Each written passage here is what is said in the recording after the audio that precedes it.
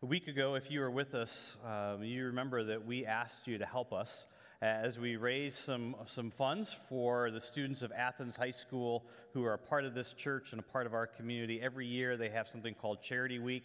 Well, last week you gave almost $4,000, all of which has been given to those high school students so they can help to make our community better and so they can help to be a blessing to our world and especially to our community. And so once again, I am just overwhelmed with your generosity and your heart and your desire to love kids and love students and love people, all in the name of Jesus. And so thank you so much for helping us to bless this community and to be a blessing to our world. Now, today we are wrapping up our series that we've been in for these past several weeks called When God Goes Dark. And really, the whole reminder of this series, and it's kind of staggering to me. Many of you know that we plan these series so many weeks in advance, and that this particular weekend would be the weekend that we're wrapping this series up, and what we're going to be talking about today in just a few moments in the section of Scripture we're going to be looking at together. But really, this whole series has been a reminder, hopefully to you, just as it has been to each of us, to RJ and to Tony and myself. It's a reminder that when it feels like God, doesn't care, or He isn't aware, or maybe just God, isn't going to answer our prayer, or that He's just not paying attention to what it is that we're dealing with in life.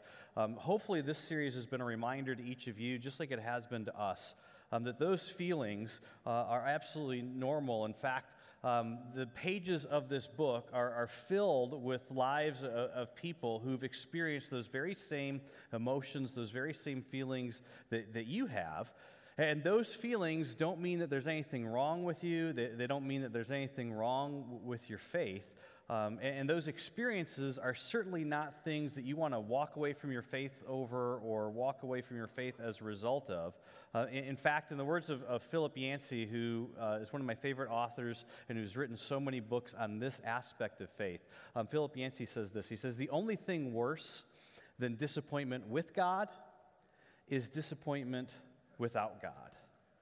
And so today, as we wrap up this series together, there's one more aspect of this whole dynamic, which again is just so incredible to me that we're talking about on this weekend. And it's a question, it's a dynamic that I'm really looking forward to talking about with you. And I think it's best expressed in a question. And this is you've asked this question, and this is a little bit detached, right? This is a little emotionally neutral. But you've seen something, you've heard something, you've experienced something, and you've thought, okay, so why doesn't God do something about that? And then MSU happens. Or Oxford happens, or any one of 100 other things happen in life, and all of a sudden, this very neutral question becomes exceedingly emotional, because all of a sudden, this question becomes, okay, so why wouldn't a good God do something about that? And this is a highly, highly emotional question. For some of you, the truth is, the end of your faith began when you began asking this question, didn't it? For others of you, this question is the thing that's really kind of undermining or has undermined your faith either presently or in the recent past. Because the truth is, once this question becomes a personal question for you, because of something you personally experienced, the truth is, it's very hard to get anything but this question out of your mind and out of your heart. And again, this is why every week in this series, I've reminded you that when it feels like God has gone dark in your life personally, that is actually the best time to open up the pages of this book and look for someone in here whose life, whose circumstances, or whose situation is similar to your own. Because the truth is, you can actually hold on to your faith, and you can actually hold on to your relationship with God without living in denial, knowing that there are, in fact, some things that you and I are going to experience in the course of this life that we will never understand, including why wouldn't a good God do something about that? And the truth is, this question is actually not an obstacle to having a relationship with God. It's not an obstacle to having faith in God, because the truth is, at the very center of the gospel, what we discover is that the worst possible thing actually happened to the best possible person. Okay, and that's why we're always telling you, it's why I'm always telling you every week, we want you to read your Bible. It's why Autumn puts so much effort in every year to come up with a new way or a creative way to get you to read your Bible or listen to your Bible every single day, because it's by listening to the pages or reading the pages of this book that you discover what it is that we're going to discover together today, which is that Jesus was actually so concerned about this particular question that he decided to not simply teach about this question. He actually decided to create a situation in which he knew that not only would people ask, he knew his closest followers would ask the question, okay, so why wouldn't a good God do something about that? Now, one more thing before we jump into our text together this morning. The event that we're going to look at today is so incredibly familiar, probably to all of you and probably to all of you who are watching at home right now, that as soon as we read the first line, you're immediately going to know the end of the story. So all I'm going to ask you to do is just kind of slow your brain down a little bit and not rush to the end as soon as we get started, because I don't want you to miss the emotion and the tension and the drama that's in the pages of this story. And I want you to experience this the very same way that Jesus' followers experienced this when it first happened, having no idea how the situation would eventually turn out. And like I said, there is so much drama in this and tension in this that if you're in a season of life or a situation right now where it feels like God has gone dark, I am telling you, you are in the pages and the verses of this story. It's John who begins this account in John chapter 11 by telling us this. He says, "Now a man named Lazarus was sick, and he was from Bethany, which is about a day's journey away from Jerusalem, the village of Mary and her sister Martha." Now, back in the first century, Mary was actually an incredibly common name amongst women living in this part of the world. And so John goes on to tell us, this Mary, whose brother Lazarus now lay sick, was actually the same one who poured perfume on the Lord and wiped his feet with her hair. Right? So in the first century, when people heard this, they knew immediately, they were like, oh, we know exactly, right? We know exactly who it is that John is telling us about. And so Mary and Martha, these two sisters, they send word to Jesus because they don't want to leave their sick brother home alone for 2 days. They send word to Jesus and they say, Lord, the one that you love is sick. Now, keep in mind that Mary and Martha send this message to Jesus knowing that they have seen Jesus stand outside in the hot sun day after day, hour after hour, healing complete strangers, right? But now, the one that he loves is sick. So what are Mary and Martha expecting Jesus to do in this moment? When Jesus heard this, when he received this message, Jesus said to his disciples, he said, okay, this sickness will not end in death. But the fact of the matter was, Lazarus was already dead. He had actually died while the messengers were traveling to get to Jesus. But Jesus continues and says this to his disciples, no, it is actually for God's glory. Right, and see, here's the first part in the story where we kind of have to pause for a minute, because apparently Jesus actually believed that bad things could happen to good people, and not only do those situations not disprove the existence of God, instead Lazarus' death specifically would point to God's existence, and not only God's existence, but his glory, when all that we as people in this world can feel is nothing more than pain and grief and loss. And then Jesus finishes this statement by saying this. He says, it is for God's glory so that, in other words, there's a purpose to all this, so that God's Son, right, so that Jesus may be glorified through it, right? And the it here is the sickness right now that's afflicting Lazarus. Now, again, this is really important. Don't miss this. This sickness is something that's happening in nature. right? This is something natural. This is not something that somebody else did. This is just like, okay, and you've thought this. You've heard about the earthquakes in Syria or Turkey or other disasters, and you've thought, okay, why does it seem like nature is conspiring against us? Like, why does it seem like nature is our enemy at times? Why does it seem like everything in nature is out to get us, right? You've asked that question at some point, haven't you?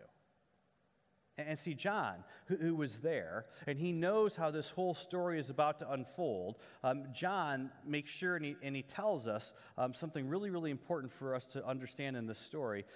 He says this. He says, Jesus actually loved Martha, and Jesus loved her sister Mary, and Jesus loved Lazarus as well. Now, we're only a couple of verses in, and John is already repeating himself. And it's like, okay, why in the world, John? We didn't forget. Like, so why are you telling us this? And it's because John knows that what happens next is actually going to make us think that Jesus doesn't love Mary, that he doesn't love Martha, and that he doesn't love Lazarus. And sometimes, right, and sometimes in your life and in my life, it can feel that way and it can look that way too. Can't it? And see, that's what makes this story so incredibly important, because Jesus didn't simply just manufacture this event for the benefit of the people who were there that day. This is for you, and this is for me, and this is for all of us in our world today. John continues, when Jesus heard that Lazarus was sick, picture this, he actually stayed right where he was for 2 more days. Now, this made absolutely no sense because Jesus and the disciples had actually seen Jesus many times rush off to go heal a complete stranger, right? Rush off to go heal a centurion, right? And yet he decides to stay right where he is when one of his closest friends is sick. And so the question is, obviously the disciples are thinking, okay, Jesus, what's going on? And obviously Jesus is up to something, right? Because the messengers come and they say to Jesus, hey, the one that you love is sick. And so the disciples all just kind of naturally stand up like, okay, obviously we're going to Bethany. But Jesus looks at all of them and he says, okay, guys, have a seat, right? We're not going anywhere. And you felt that in your life, haven't you? Right? You've experienced that feeling. God help me. Right? I need a job. God help me. My wife is sick. God help me. My son is sick. God help me. I'm sick. God help me. I need you to do something. I need you to do anything. God, I'll go to church more. I'll give more money. I'll be a missionary somewhere. God, I'll do anything you want me to do. Just help me. Right? And nothing. 2 days. Right? 2 days go by. Jesus and the disciples, they're just literally hanging out doing nothing. And then suddenly, out of nowhere, Jesus looks at his disciples and he says, okay, guys, let's go back to Judea. Right? And immediately the disciples are thinking to themselves, okay, this doesn't make a whole lot of sense because the last time we were in Judea, things didn't go so well. So they do exactly what you do and what I do when we think that God has forgotten about us. They start reminding Jesus about what Jesus just experienced. And they say, Jesus, a short while ago, right? The Jews there, they tried to stone you. And so you want us to go back to Judea? Because the problem with being around somebody who's being stoned is that people aren't always accurate, right? And so the disciples realize that if Jesus' life is in danger, that means their lives are in danger. And so there's all this tension in the room. And then Jesus does what he always does in these kinds of situations. And he apparently changes the topic of conversation. And see, these are the parts of the stories that I don't want you to miss because these are the parts no one would ever make up. Right, because they don't fit. They don't belong in the narrative. But it's in these moments that we experience Jesus bringing heaven to earth in the midst of a crisis. Because Jesus looks at his disciples and he says, okay, well, listen, are there not 12 hours of daylight? And the disciples are like, okay, Judea, Lazarus, Mary, Martha, Bethany, daylight? Okay, you got us, Jesus. But Jesus just keeps on going. And he says, anyone who walks in the daytime will not stumble, for they see by this world's light. It's when a person walks at night that they stumble, for they have no light. See, Jesus is talking about opportunity. Right? Jesus is explaining to his disciples that, listen, when the sun is up, there's actually an opportunity for you to do things, but when the sun goes down, you're going to lose that opportunity. And Jesus is saying, guys, you can stay here in Judea or stay here in Jerusalem if you want to, but I'm not going to be here very long. And as soon as I leave, listen, I'm telling you, everything is going to get very, very dark again.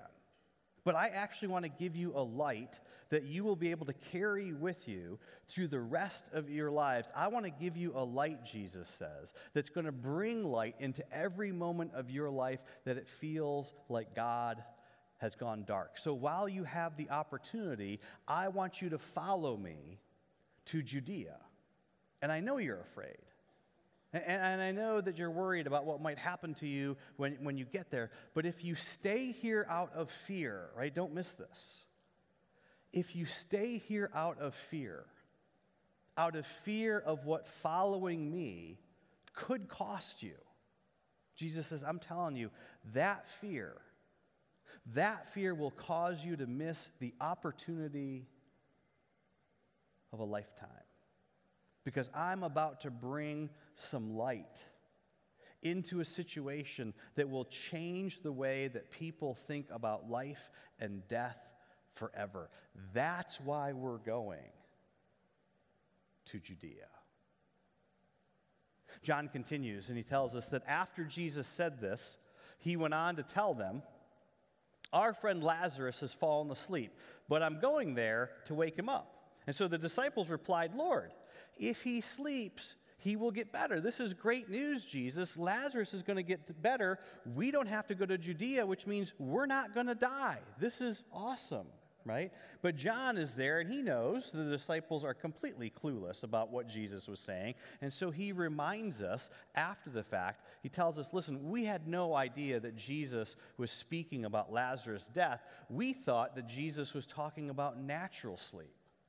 And Jesus figured it out pretty quickly, and so he told us plainly, Lazarus is dead.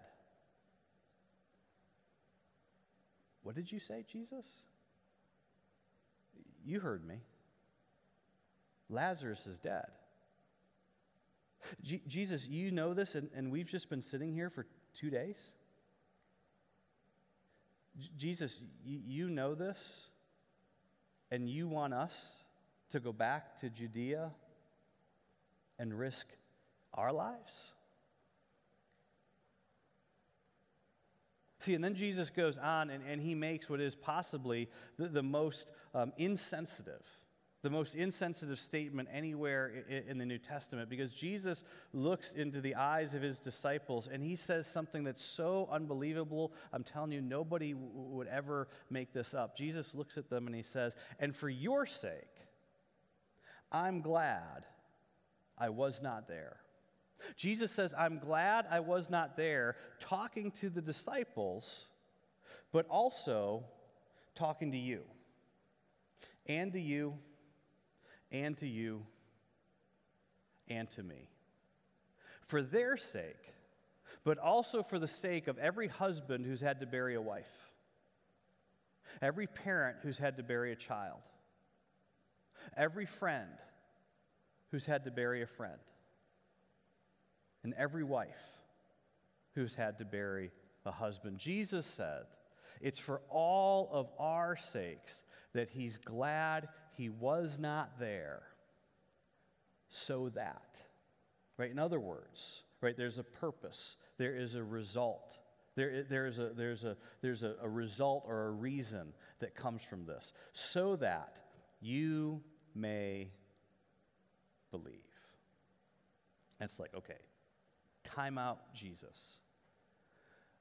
Are you really saying, Jesus, are you really saying that our belief in you is so important to you that you would actually allow something bad to happen so that all of us who are here today can believe that you really are who you claim to be? Jesus, are you really saying that? And Jesus says, yes. Yes, absolutely. Your belief in me, Jesus says, is that important.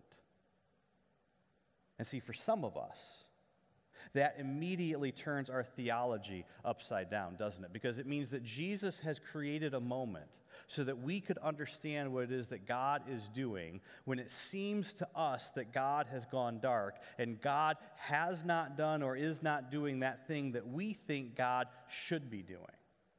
And so John tells us on his arrival, Jesus found that Lazarus had already been in the tomb for 4 days.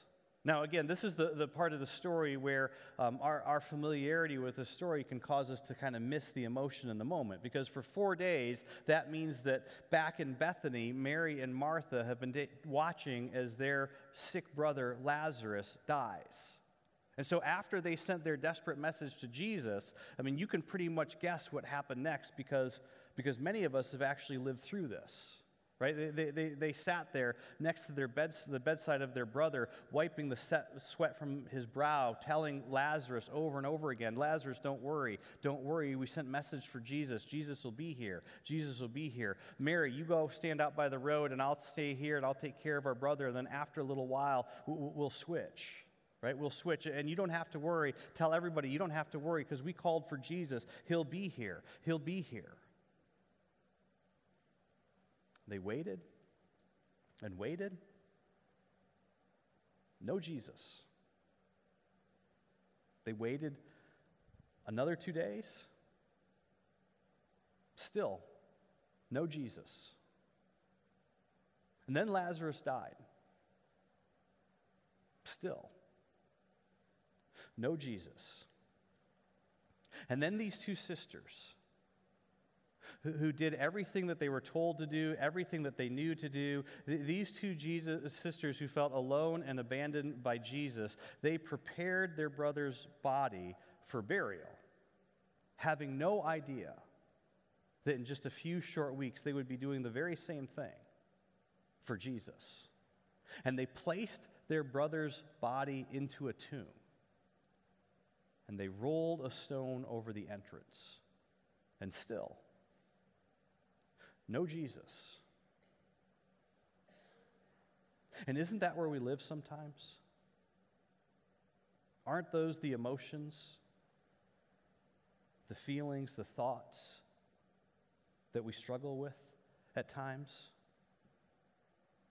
And yet the truth is, our belief in Jesus is so important to Jesus. Please do not miss this, that he created this moment so that 2,000 years later, you and I could carry hope into our future.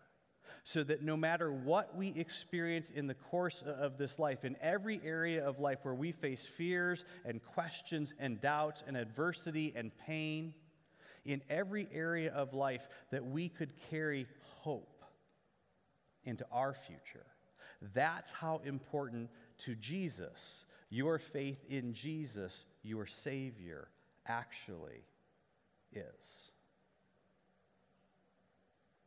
John tells us that Bethany was less than 2 miles from Jerusalem, and many Jews had come to Martha and to Mary to comfort them in the loss of their brother.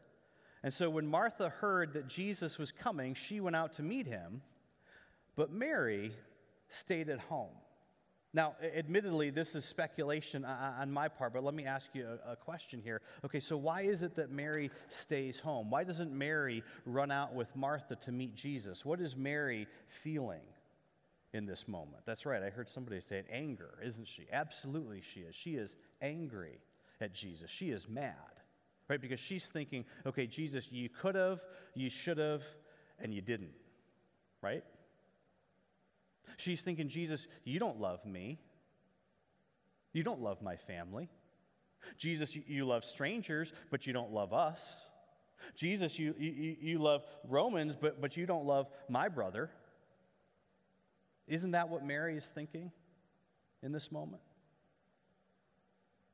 But John tells us that Martha, right, Martha, she decides to go run out to Jesus, and she actually says to Jesus, this is so amazing, she says to Jesus exactly what you would say, exactly what I would say if we were the ones in this situation. And this is so important for you to hear and to read. If you've ever said this yourself, or maybe you've just thought this because you've actually been too afraid to say this to God yourself. Lord, Martha said, Lord, if you had been here, my brother would not have died. Right? In other words, Jesus, this is your fault. Isn't it good to know that there is actually nothing wrong with your faith when something does not go your way? And Martha is just like us. Right? Even in the midst of her anger, even in the midst of her grief, even in the midst of her disappointment and her sadness, she is trying to hold on to whatever bit of faith that she can muster. Right? And so she looks at Jesus and she says to Jesus, but I know, right? Which, think about this, means I believe, right? I trust, but I know. Even now, think about this, even now, God will give you whatever you ask. I mean, picture this. Martha is looking at a man, right? Just a man, 5'8", 150 pounds, 30-something years old. She's looking into the eyes of a man, and she says to Jesus, listen, I know who you are. I know who you are, and I know that God will give you whatever you ask. Jesus, there are all kinds of things I don't understand right now, but I know who you are, and I know that God will give you whatever you ask for. Jesus, that's why I called for you. And then Jesus responds to Martha, and listen to this. Jesus says to her, your brother will rise again. Martha answers, I know. He will rise again in the resurrection at the last day. Right, Martha thinks that Jesus has switched into preacher mode, doesn't she? Right, like he's just painting rainbows and unicorns on this whole thing. You've had this happen, right? You're grieving something, you lose a loved one, and someone comes up to you and they say, okay, you really need to listen to this sermon, or just remember what the Bible says, right? She thinks that that's what Jesus is doing. He's just trying to paint rainbows and unicorns on this whole situation. And Martha's like, okay, Jesus, I know my theology, okay, listen, but the whole reason I wanted you here is because I didn't want to have to wait until the last day. And I'm telling you, what comes next is absolutely astounding. But we miss it because we're not there. Right? And it's so easy to miss if we personally have never gone through the frustration or the agony of losing someone the way Mary and Martha have lost someone. Jesus looks into the eyes of Martha and he says something that I'm telling you only a liar or a lunatic or the Son of God would dare say to anyone in this situation.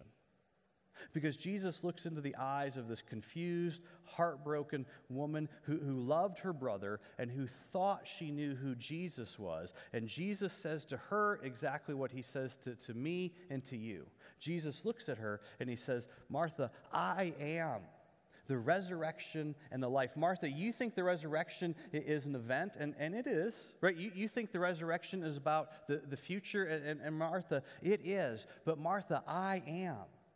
Martha, I am the resurrection and the life. When you look at me, you are looking at resurrection. Martha, I didn't come here to give you a sermon. I'm not here to talk about theology. Martha, when you look at me, you are looking at life. Anyone who believes in me will live, even though they die.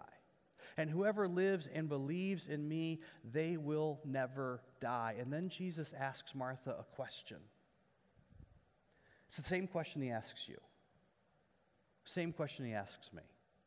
It's a question that's so easy to believe when you're 6 years old or 12 years old. It gets a little harder to believe when you're 25 years old or 35 years old. It's a question that's difficult to believe by the time you're 70 or 75, or when you lose a loved one, or when you have to watch someone that you love deeply suffer greatly.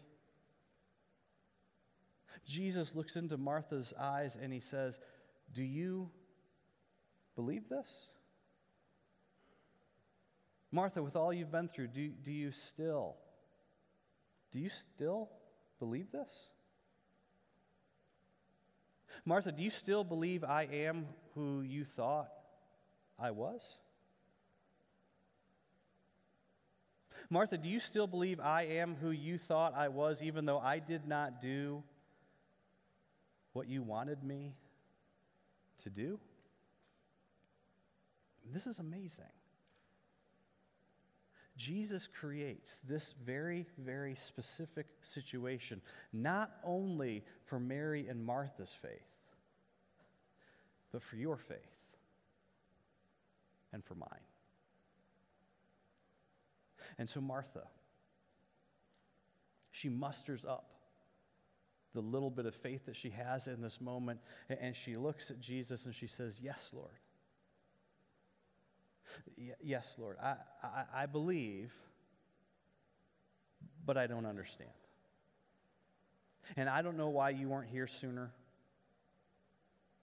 But Jesus, I've seen too much. Jesus, I have experienced too much.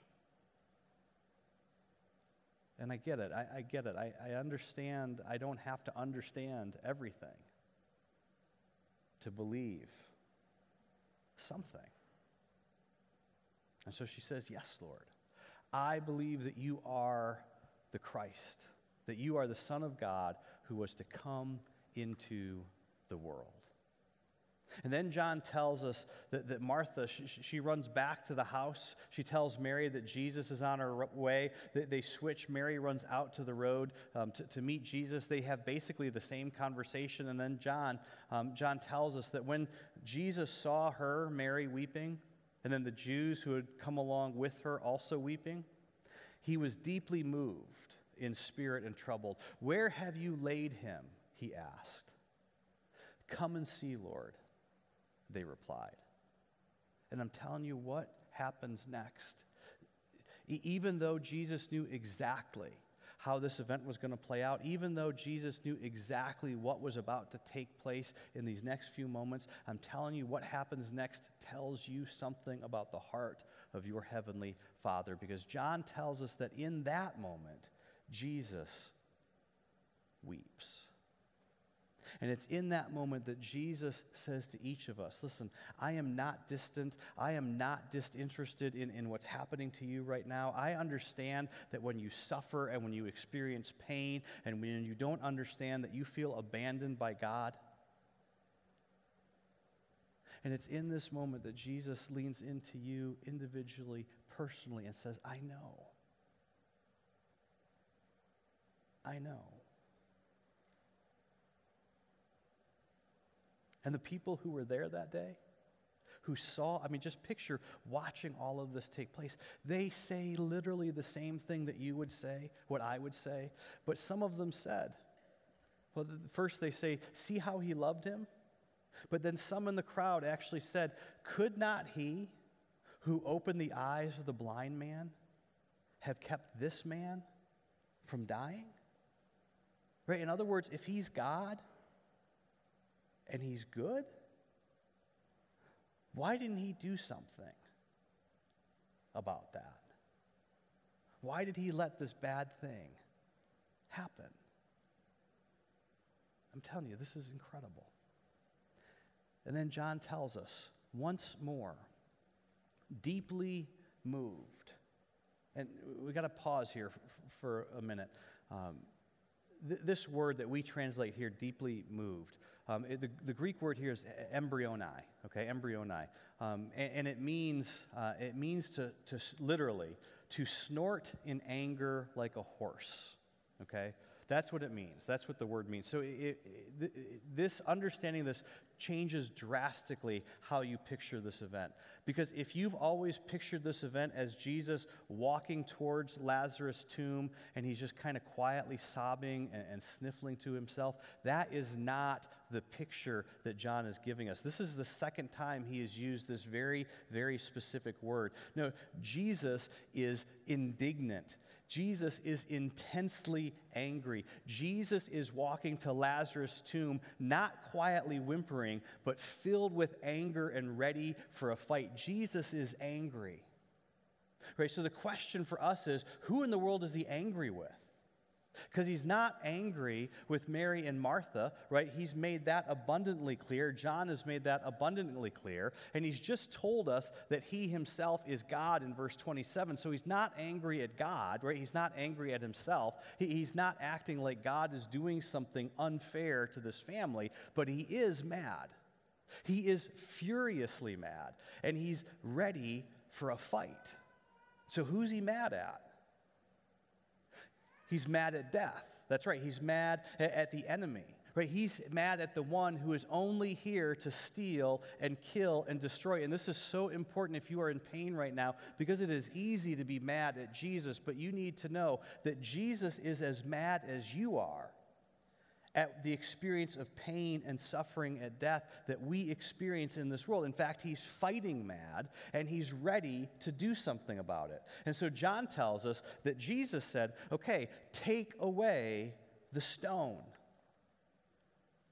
Did I not tell you, Jesus says, did I not tell you that if you believed, right, that is, if you trust me, that if you lean on me with all of your weight and all of your fear, and if you lean on me with all of your anger and all of your disappointment and all of your frustration and all of those questions from those moments where it feels like God has gone dark in your life, did I not tell you that if you believed, you would see the glory of God? And it's like, okay, Jesus, are you really saying? Jesus, are you saying that this whole thing, this whole event is so that we would know that when the enemy comes to steal and kill and rob from us, that you're not just going to sit around and let it happen? This whole thing is to let us know that eventually you will make it right and restore what has been stolen? And Jesus says, yes. Yes. That is exactly what this is about. So they took away the stone. And then Jesus said this is amazing. Father, I thank you that you have heard me. I knew that you always hear me, but I said this for the benefit of the people who are standing here so that they believe that you sent me. In other words, Father, I know that this looks like it's about me. It's not really about me. It's actually about you so that they actually know how much you love them. Right? That's what this whole thing is about. When Jesus said this, he called in a loud voice, Lazarus, come out. And the dead man came out, his hands and feet still wrapped with strips of linen. There was a cloth around his face. And so Jesus said to them, take off the grave clothes and let him go. Why did Jesus have to tell him to take off the grave clothes? Because everyone's like, I'm not going near that guy. He's been in there for 4 days. It's crazy. He was dead. I saw them bury him. John goes on and tells us that many of the Jews who had come to visit Mary had seen what Jesus did, and they put their faith in Jesus, right? I bet they did. Because history tells us that what happened in Bethany that day, the news of that spread like wildfire, because Jesus, he didn't just make somebody who was unconscious, come wake up again. Jesus didn't just take somebody whose pulse was faint and bring that person back to life. No, this guy had been dead and buried in a tomb for 4 days. Right? So there is nothing that he can't do. And so here's the question for us, the reminder for every single one of us as we wrap up this series together today. Why doesn't God do something about that? Why doesn't God do something about that thing in my life or my family's life or my friend's life? And the answer is sometimes we don't know. But see, here's what we do know. Because of a day in Bethany with Jesus and some people that Jesus loved very much, We know that he can. We know that sometimes he waits. And we also know that we can trust him even when we don't understand. And even when the person we love isn't healed. Because Jesus made all of us this promise. If you believe. Right? If you believe that the proof of how God feels about you is the cross of Jesus and not your circumstances right now. If you believe that in the center of your story, no matter how broken your story is, stands a Savior with nail-scarred hands. If you believe that death could not keep Jesus in the grave, and so whatever it is you're up against, it's not going to win. If you believe that Jesus is the resurrection and the life, that whatever you're facing right now, the promise from your Savior to you is that you will see the glory of God. Let me pray for you this morning.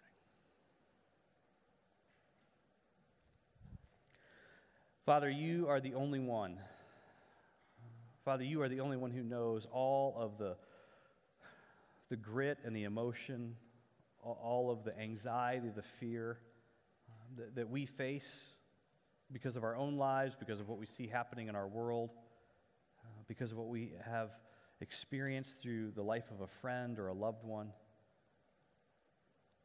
And so, Father, my prayer this morning, very specifically, is for that person, those people who are here, who are watching. And they, Father, they are just on the edge of kind of giving up. They are on the edge of giving in. They are on the edge of walking away and saying, okay, what's the point?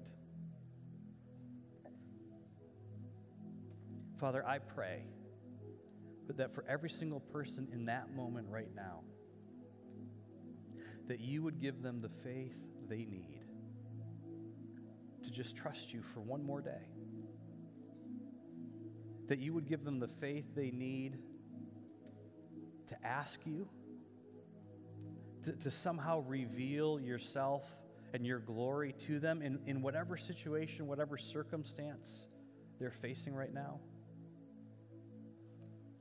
And Father, I pray that for all of us who are here, and especially for everyone who is personally experiencing the heartbreak and the tragedy that our community has just been through, I pray that you would remind us that as your followers, Jesus, we are never hopeless. Because you have come into this world to promise us and to give us hope, no matter what we experience, because only you are the one who can raise the dead and bring the dead back to life.